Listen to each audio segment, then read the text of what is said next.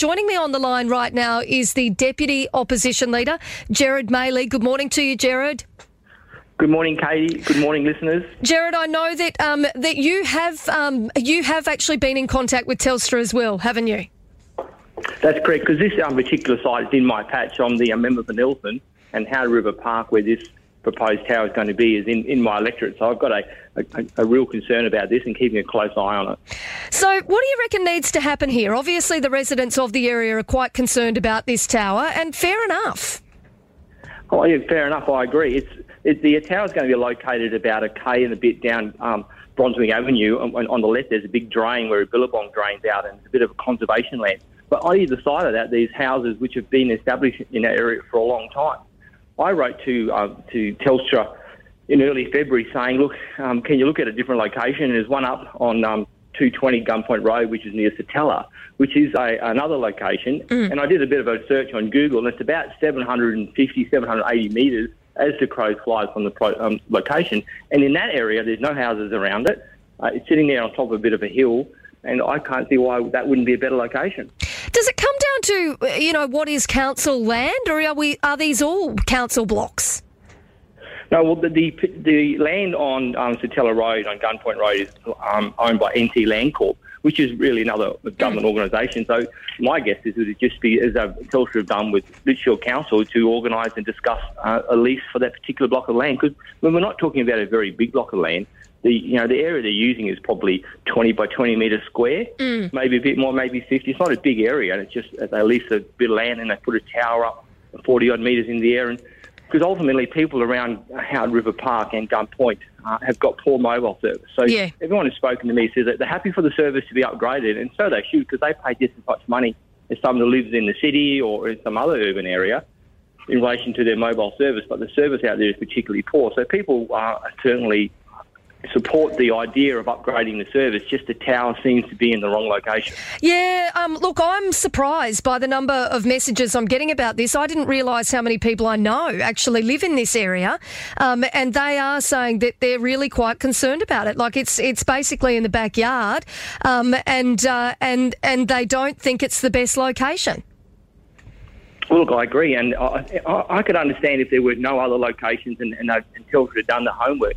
But to me, and I'm not a radio technician expert, but 700 metres moving to a different spot where there's no houses around it. So if they do develop that land into the future, if you choose to buy there and there's already a tower there, it's already there. It's not like they're doing now where people live out in the rural area for lifestyle, and next minute there's a 40-metre tower ponked 20 metres from their backyard. I mean, do you reckon the council's just kind of gone, though, yeah, you can do it here, it's our land, that's fine? And not thought about how the feedback would be from locals? Well, I'm not sure what process the council have done, but it's certainly their land, and I know that Telstra have gone to them and approached them about it. And I don't know what research or what public consultation the council have done. But the Telstra have put their little purple sign up, and I know that they dropped some paperwork around the houses around that area. And I know in my newsletter, which I deliver to everyone in the area, I put a little story in my last one just before Christmas about the 3 proposed towers, because this tower is only one of 3 that's going to go to the rural area. There's one in Howard Spring and there's one in Herbert as well, because Telstra's planning to increase mobile coverage right across the rural area. Yeah, and this is just 1 out of 3. Well, and I'm certainly hearing as well from lots of different people that they do want their coverage to be better. So I think that, fundamentally, obviously, people are very happy for there to be better coverage and happy for Telstra to do the work. But they are obviously quite concerned about having what they feel would be a massive tower in their backyard or right there, in their backyards.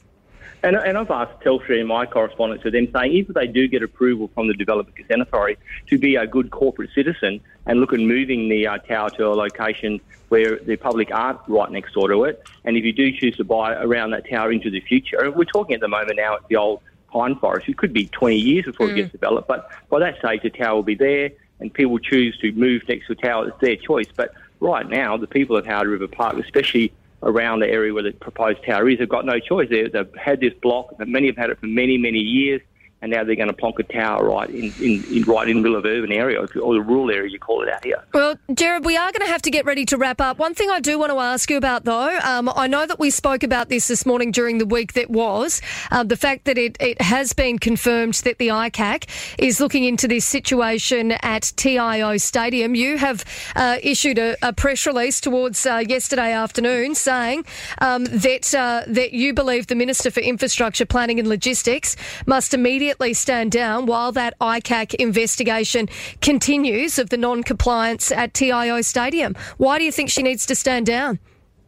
Well, this inquiry needs to look at the whole picture of what this whole circumstances around it. And I remember back in August 2020 that the government put out a press release saying to look at the certification of that building back then, and that's a year and a half ago. And their answer to the problem is just to make a declaration to make it exempt from a certificate of occupancy. The average private person out there who builds a house or builds another structure, they don't have the opportunity to be able to just exempt that from the laws that the government put in place. So effectively, the government can't even comply with their own laws. And Eva's the boss.